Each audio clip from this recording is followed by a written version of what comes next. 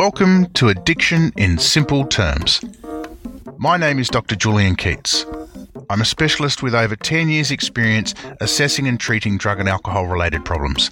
And in this podcast, I explain some of the important ideas in addiction to help you make sense of your experiences and hopefully make some changes for the better in your life.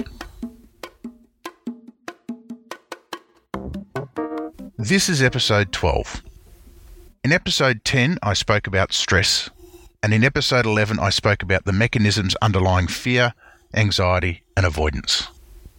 I strongly recommend you listen to those episodes before this one, because they'll give you some important background that will help you understand the topics we discussed today. If you've listened to those episodes previously but it wasn't for some time, you may want to go back and re-listen to refresh yourself. Today we'll be talking about anxiety disorders. We'll start with a discussion about what's normal and what might be considered outside of normal experience. We'll examine what it means to have some symptoms of anxiety, and we'll look at when someone's symptoms and experiences might be formally diagnosed as an anxiety disorder. Then we'll go on to talk a little bit more specifically about each of the main anxiety disorders. But first, an important disclaimer. The information presented here is for educational purposes only. It is not medical advice. I am a medical doctor, and my aim is to help you understand anxiety disorders better and make some sense of the terms you hear. But you shouldn't be using what you learn here to try and diagnose yourself or others. If you or someone you care for is experiencing serious problems, you should seek out a formal assessment with a family doctor, a psychologist, a psychiatrist, or some other trained mental health professional who can make a diagnosis and provide tailored advice about treatment. Okay, let's make a start.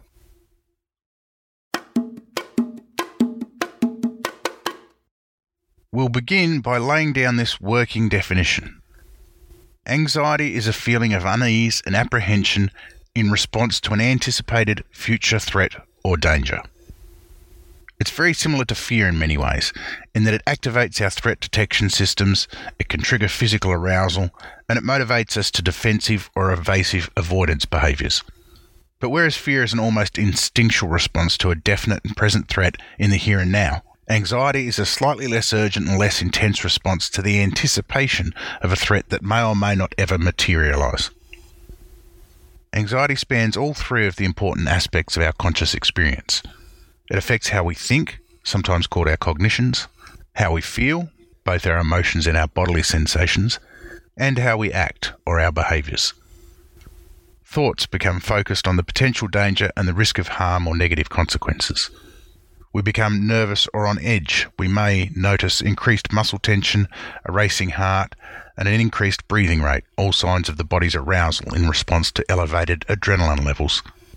And we may employ behaviours aimed at preparing for, defending against, or avoiding the anticipated threat.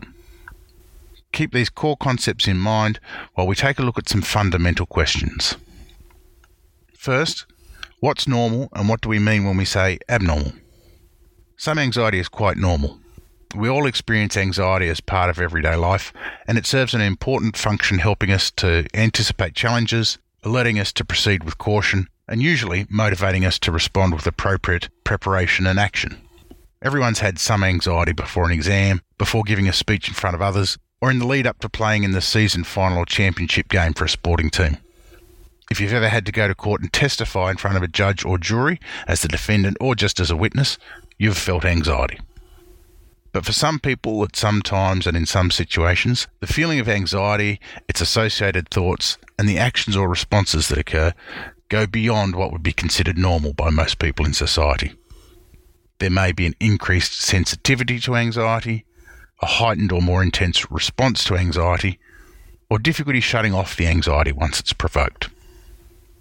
When the anxiety response is particularly severe and persistent and clearly out of proportion to the true nature of the threat, then we'd say anxiety is excessive and abnormal. It becomes unhelpful, and the anxiety is the very thing itself that becomes the problem. It's a constant and repeated false alarm that reduces functionality and serves to amplify and extend the feeling of distress. It's important to note that in the moment, the person experiencing that anxiety may not themselves feel the response is excessive, because typically, along with their heightened level of anxiety, they will have overestimated the danger in a situation, but an outside observer will be able to see it. Number 2, what does it mean to have some anxiety symptoms versus what does it mean to have an anxiety disorder? We've covered normal anxiety and anxiety that's beyond normal. You're probably wondering, at what point do we say someone has an anxiety disorder? Generally, that comes down to the level of distress that the anxiety is causing and how disruptive it is to a person's life and their ability to go about their normal activities or function normally. When someone's highly distressed, or when their usual functioning is significantly impacted, then we've probably shifted into the area of an anxiety disorder. But it is a case of shades of grey. There is no clear line, but rather a spectrum that ranges from normal anxiety at one end, through excessive or abnormal levels of anxiety somewhere in the middle, to the anxiety disorders at the more extreme end. Part of the problem may be biological. Some people have an inborn predisposition to be more sensitive or to react more strongly with anxiety because of a genetic factor that's passed down from their parents and grandparents and so on. Part of the problem comes from our early experiences and environment, if we've learned unhelpful patterns of reacting or responding. And part of the problem can lie in high levels of current life stress that turn up the volume in a person's sympathetic nervous system, leading to high levels of circulating adrenaline and an increased likelihood of anxiety becoming unmanageable when provoked. I should probably clarify here that when we use the term anxiety disorder, what we're referring to is actually several different disorders that fall under one heading. They all have anxiety as the core underlying issue, but they differ from one another in the types of situations that trigger them, the associated thoughts or cognitions, and the pattern of avoidance or coping behaviours.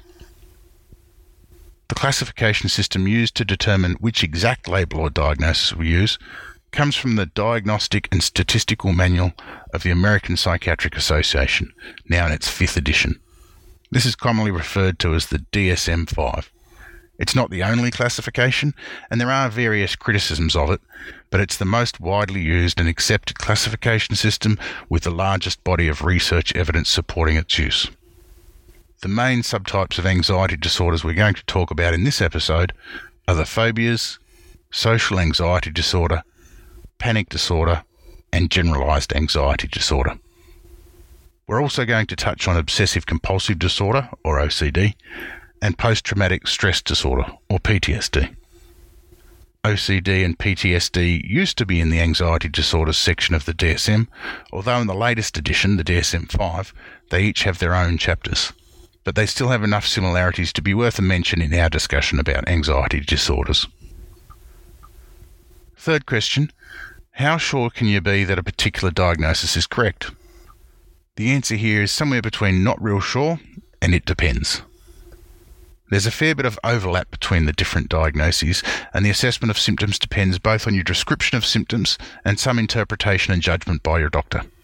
That means it's actually quite hard to be 100% certain that one exact diagnosis is the absolutely correct diagnosis. Your symptoms may vary over time or in different situations on different days. Your ability to describe and explain your symptoms to your doctor, or what your doctor observes in one or a few assessments in a limited range of sessions, may influence how they classify things. Other factors such as changing life circumstances, stress, alcohol or drug use, and other medical conditions are also very important and can cloud the picture. And different doctors may interpret things slightly differently or make slightly different judgment calls. So seeing a skilled and experienced doctor over several visits and providing as much accurate information as possible can help improve the accuracy of diagnoses. And of course, it's not uncommon for someone to have more than one anxiety disorder existing at the same time. Fortunately, the initial treatment approaches for most anxiety disorders, the medications, the psychological therapies, the lifestyle changes, are all fairly similar, just like the underlying core problem of anxiety is similar. So some uncertainty about the exact diagnosis doesn't have to get in the way of making a meaningful start into effective treatment. And question 4, how much does alcohol and drug use get in the way of accurate diagnosis of anxiety disorders? Well, the answer here is that when there's any significant alcohol or drug use in the picture, it's much harder to make a firm diagnosis of an anxiety disorder. This is partly because intoxication with some drugs and withdrawal from most drugs can produce symptoms that mimic those seen in anxiety disorders. So for this reason, if your doctor is aware of significant alcohol and drug use, they should probably reserve any judgment about the nature of your symptoms and not lock in the diagnosis of an anxiety disorder. If your doctor is not aware of your alcohol and drug use, then they may mistakenly attribute your symptoms to an anxiety disorder. When that occurs, when your doctor is trying to treat an anxiety disorder but alcohol and drug use is continuing unaddressed, it's very likely that the symptoms won't respond very well to the treatment attempted. Now, in some cases, there will be an underlying anxiety disorder that's part of what drives someone to overuse alcohol or drugs in a desperate attempt at so-called self-medication to find relief from symptoms. But the fact remains that trying to treat an anxiety disorder in the face of ongoing uncontrolled alcohol and drug use is unlikely to find much success. So if it's the case that there's an anxiety disorder and a substance use disorder, you'll need a skilled practitioner to help you address both substance use and anxiety at the same time for best results. Now let's look in a little more depth at each of the main anxiety disorders.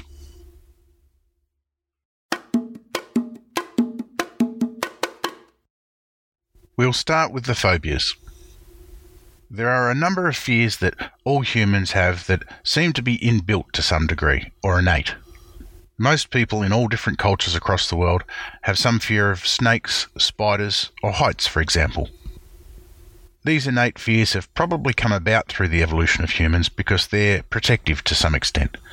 Those humans that were fearful of snakes, spiders, or heights probably had a better chance of surviving and having many offspring, whereas those individuals who were not naturally fearful of those potential dangers were more likely to come to grief and not survive, and so their genes weren't passed on.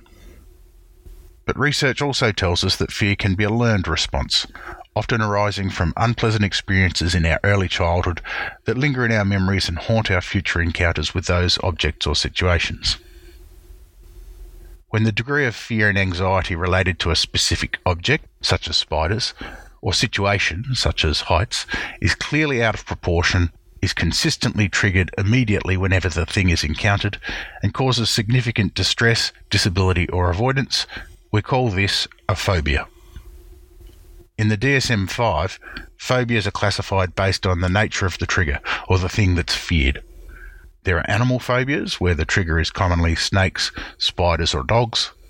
There are phobias related to the natural environment, the most common being heights or water, but sometimes also weather events such as thunderstorms. Then there are the situational phobias. A couple of examples would be flying and elevators. There's a subtype of phobia related to hypodermic needles, injections, or the sight of blood.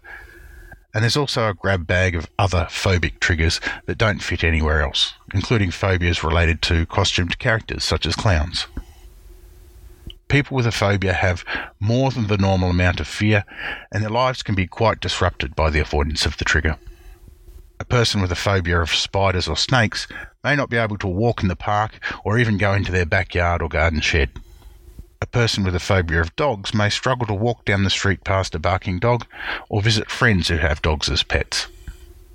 A person with a phobia of heights may not be able to live in a 2-story house, drive over a tall bridge, or take that job in a high-rise building. A person with a phobia of flying may have never flown on an aeroplane or gone on an overseas holiday, or they may miss important work conferences or family funerals as a result. And a person with a phobia around needles and injections may avoid getting important vaccinations or injected medications from their doctor as a result. The next main disorder to consider is social anxiety disorder. Social anxiety disorder is the marked fear and avoidance of social situations where the person thinks they might be scrutinised by others.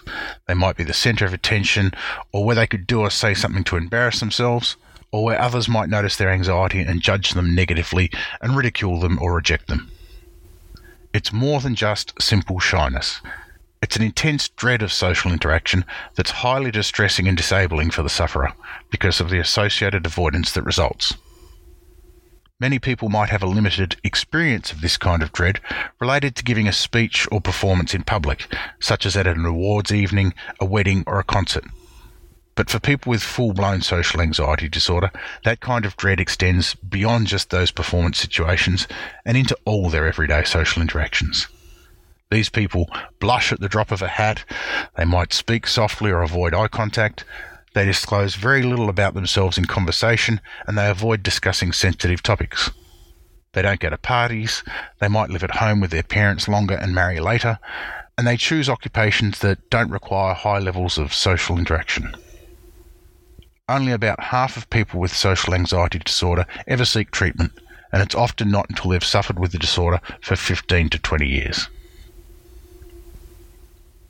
Next is panic attacks and panic disorder.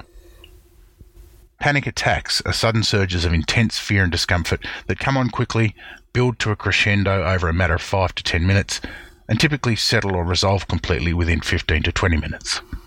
They may occur predictably in response to a recognised fear, or seem to come out of nowhere with no obvious trigger.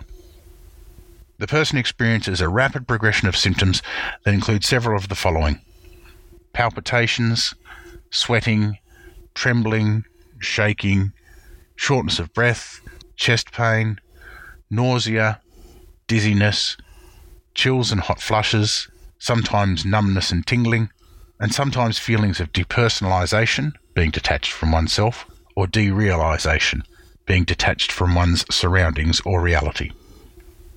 The person often fears losing control or going crazy, and they may think they're having a heart attack or are going to die. It's not uncommon for someone to present to the emergency department following a first panic attack. Panic attacks are actually quite a common thing, and many people, maybe even most people, will experience at least one in their life. Most of the time, they don't recur, and having an isolated panic attack does not mean a person has panic disorder. But when unexpected panic attacks become a recurring problem, and there's ongoing concern and worry about further panic attacks, or significant avoidance of situations where the person fears a panic attack might occur, then the diagnosis of panic disorder might be appropriate. Some people with panic disorder are so fearful of further panic attacks that they go to great lengths to avoid situations in which they think they might recur.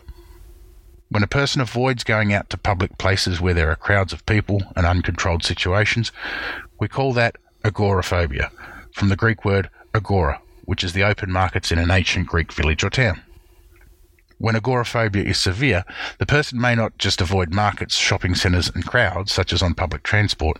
They may avoid leaving the house at all and not leave the safety of their home for days, weeks, or even months at a time. So when you hear the diagnosis of panic disorder, you often also hear the attached descriptor with or without agoraphobia. Next is generalised anxiety disorder. Generalised anxiety disorder, as the name implies, is a more widespread and generalised state of anxiety that's present on more days than not over an extended period of at least 6 months at a time. Often, the person will actually report that they've felt anxious or nervous their whole life. The anxiety is not focused on or limited to particular objects or situations like with a phobia or social anxiety disorder, and it's not as sudden or intense as a panic attack or panic disorder. But rather, these people tend to worry excessively over numerous everyday things in various domains of their life, including social relationships, health and well-being, finances, household chores, safety and security, and school or work performance. The exact content of their worries also tends to shift around and vary over time. In generalised anxiety disorder, the worries are pronounced and distressing. They're excessive and they interfere with psychosocial functioning. This is different to the normal run-of-the-mill worries that people without the disorder experience, where the worrying is perceived as more manageable and can be put off when more pressing matters arise. Often the person with generalised anxiety disorder will have a tendency to catastrophise. They'll imagine the worst possible outcome in every situation, and they'll overestimate the likelihood of the worst-case scenario coming to pass. This only serves to amplify and extend their worry and anxiety, heightening their state of arousal and distress, and setting up a feedback loop of even more worry and anxiety. They may seek constant or repetitive reassurance about things where the outcome is uncertain, but any reassurance offered is to no avail as they continue to worry excessively or simply move on to their next worry without missing a beat. And they may experience physical symptoms or somatic complaints due to their prolonged state of anxious over-arousal.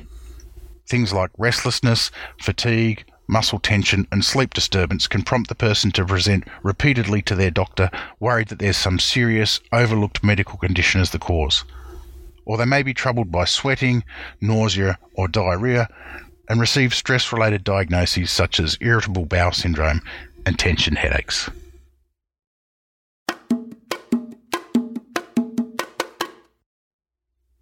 Now that we have a bit of an idea about the different diagnoses that fall under the heading of anxiety disorders, I just want to give you a brief overview of the numbers, or the epidemiology.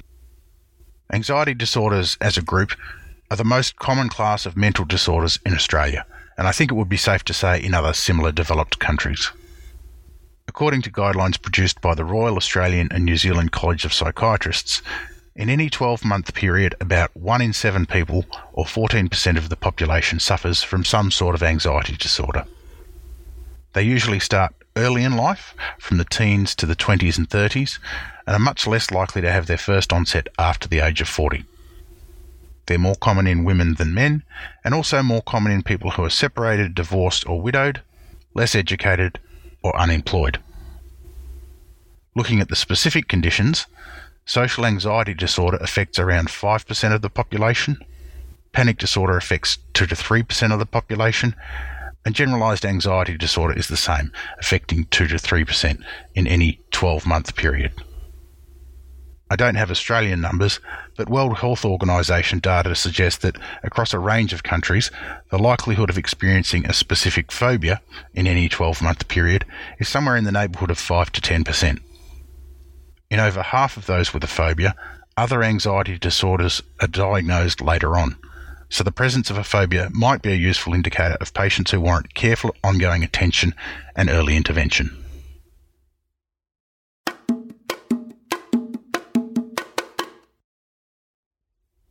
And that brings us to obsessive-compulsive disorder, or OCD, and post-traumatic stress disorder, or PTSD.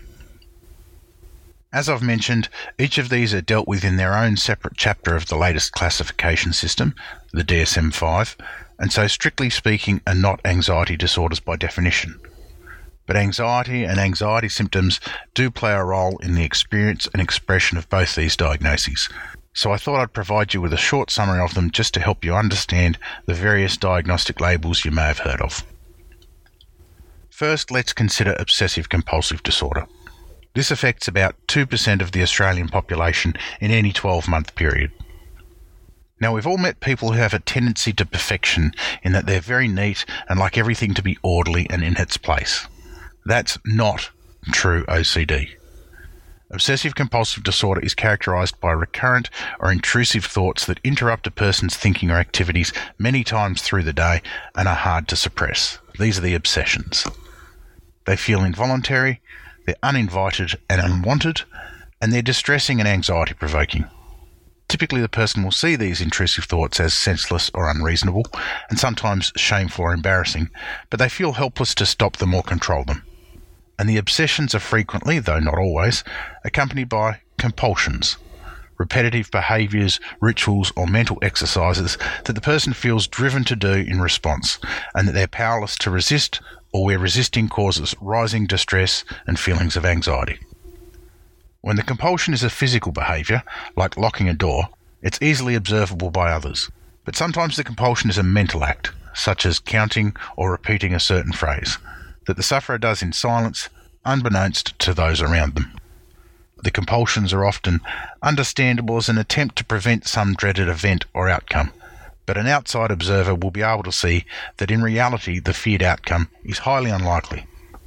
Nonetheless, the person still feels driven to perform the compulsion, no matter how pointless or ineffectual the behaviour or ritual really is. When they do perform the compulsion, they experience a very brief period of relief, but in no time at all their anxiety returns and the intrusive thoughts or obsessions recur. And the compulsive behaviours and rituals can be very demanding on the person's time, so the person with OCD can be dogged by intrusive obsessions and time-consuming compulsions that, when they're severe, can occupy much of their day, interrupting their usual activities and slowing them down to a crawl. There are a few common themes with regard to the obsessions and the associated compulsions or rituals. There are obsessions about causing or failing to prevent harm and checking rituals. obsessions about things being symmetrical with counting and ordering rituals, obsessions about germs and contamination with washing and cleaning rituals, and obsessions that relate to unacceptable thoughts about sex, violence, or religion. A separate diagnosis of hoarding disorder is made, rather than OCD, when the symptoms relate to the compulsion to collect and retain things or hoard things because of an obsessive need to keep them or difficulty discarding them. And there are many other things that can form the basis of an obsession or compulsion, so OCD can take on many different appearances, and in some cases it's many years before the symptoms are recognised and diagnosed properly as OCD. Finally, we come to post-traumatic stress disorder. PTSD affects 4 to 5% of the Australian population in any 12-month period. It starts with exposure to a potentially traumatic event, which includes any threat, actual or perceived, to the life or physical safety of the individual, their loved ones, or those around them. Some typical examples here include war and combat, torture, sexual assault, physical assault, natural disasters, accidents, both motor vehicle and workplace injuries, and terrorism. The exposure to these events may be on a single occasion or one-off, or there may be repeated exposures to trauma. And in PTSD, there's an injury to one's psyche, in that there's damage to the person's emotional or psychological health and well-being. It's important to note that not all people who experience trauma sustain a psychological or emotional injury and go on to develop PTSD. In fact, most don't. There are risk factors that increase the chance of developing PTSD. They include the severity and intensity of the traumatic event, especially interpersonal and intentional traumas, and a history of prior traumatisation. Gender plays a role, with women more likely to experience PTSD than men. Having a prior mood or anxiety disorder, or a family history of mood or anxiety disorders also increases the chance of PTSD. And having a lower educational level is also associated with the onset of PTSD, although we don't yet fully understand the reason why. So we have the exposure to trauma as the initiating event. Now, a degree of psychological distress after a traumatic event is common, with people experiencing emotional upset, increased anxiety, and sleep and appetite disturbance for anywhere from a few days to a few weeks after an event. Some will have additional reactions such as fear, sadness, guilt, or anger, but these things typically settle down for most people. PTSD is diagnosed when a person experiences persistent psychological distress beyond what might be considered a normal response, that's severe enough to interfere with their psychosocial functioning, and that's present for more than a month. Its onset may be immediate in the period after the traumatic event, or it may be delayed, with symptoms not really emerging or being recognised until months or even years later. The DSM-5 classification system divides the symptoms experienced into 4 broad clusters: re-experiencing, avoidance, negative alterations in cognitions and mood, or in simple terms, thoughts and feelings, and arousal. The re-experiencing cluster of symptoms includes intrusive and unwanted thoughts and images of the event, often called flashbacks, and distressing dreams or nightmares. Avoidance refers to the thoughts and feelings associated with the event, or the avoidance of external reminders such as people, places, or activities that trigger distressing memories. Negative alterations in cognitions and mood include negative thoughts about oneself or the world, including feelings of being unsafe, distorted blame of self or others, persisting emotions of fear, horror, anger, or guilt, or emotional detachment and numbing. And in the arousal cluster, there's hypervigilance, exaggerated startle response, sleep disturbance, problems with concentration, and behaviour that's irritable and aggressive, or self-destructive and reckless. In some cases of PTSD, the additional descriptor of dissociative subtype might be attached, where there are recurrent feelings of depersonalisation, being detached from oneself, or derealisation, being detached from one's surroundings and reality.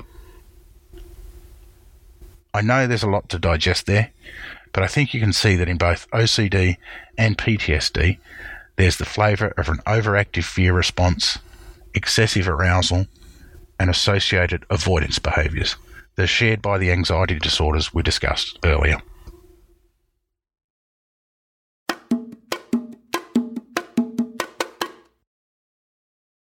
Okay, it's time to finish up there. This has probably been the most information-dense episode I've done yet. My goal with this podcast is to try and simplify important ideas to make them a little easier to grasp, and I'm not sure how well I've done in this episode. I'd suggest that you may want to re-listen to the episode a few times, or re-listen just to certain parts, to help you take it all in. If after that things still don't make much sense for you, then it's me that's failed, and I apologise for that and taking up your valuable time. In the next episode, I'm going to give an overview of the main treatment modalities for anxiety and anxiety disorders. I'd like to invite you back again with me for the next episode of Addiction in Simple Terms.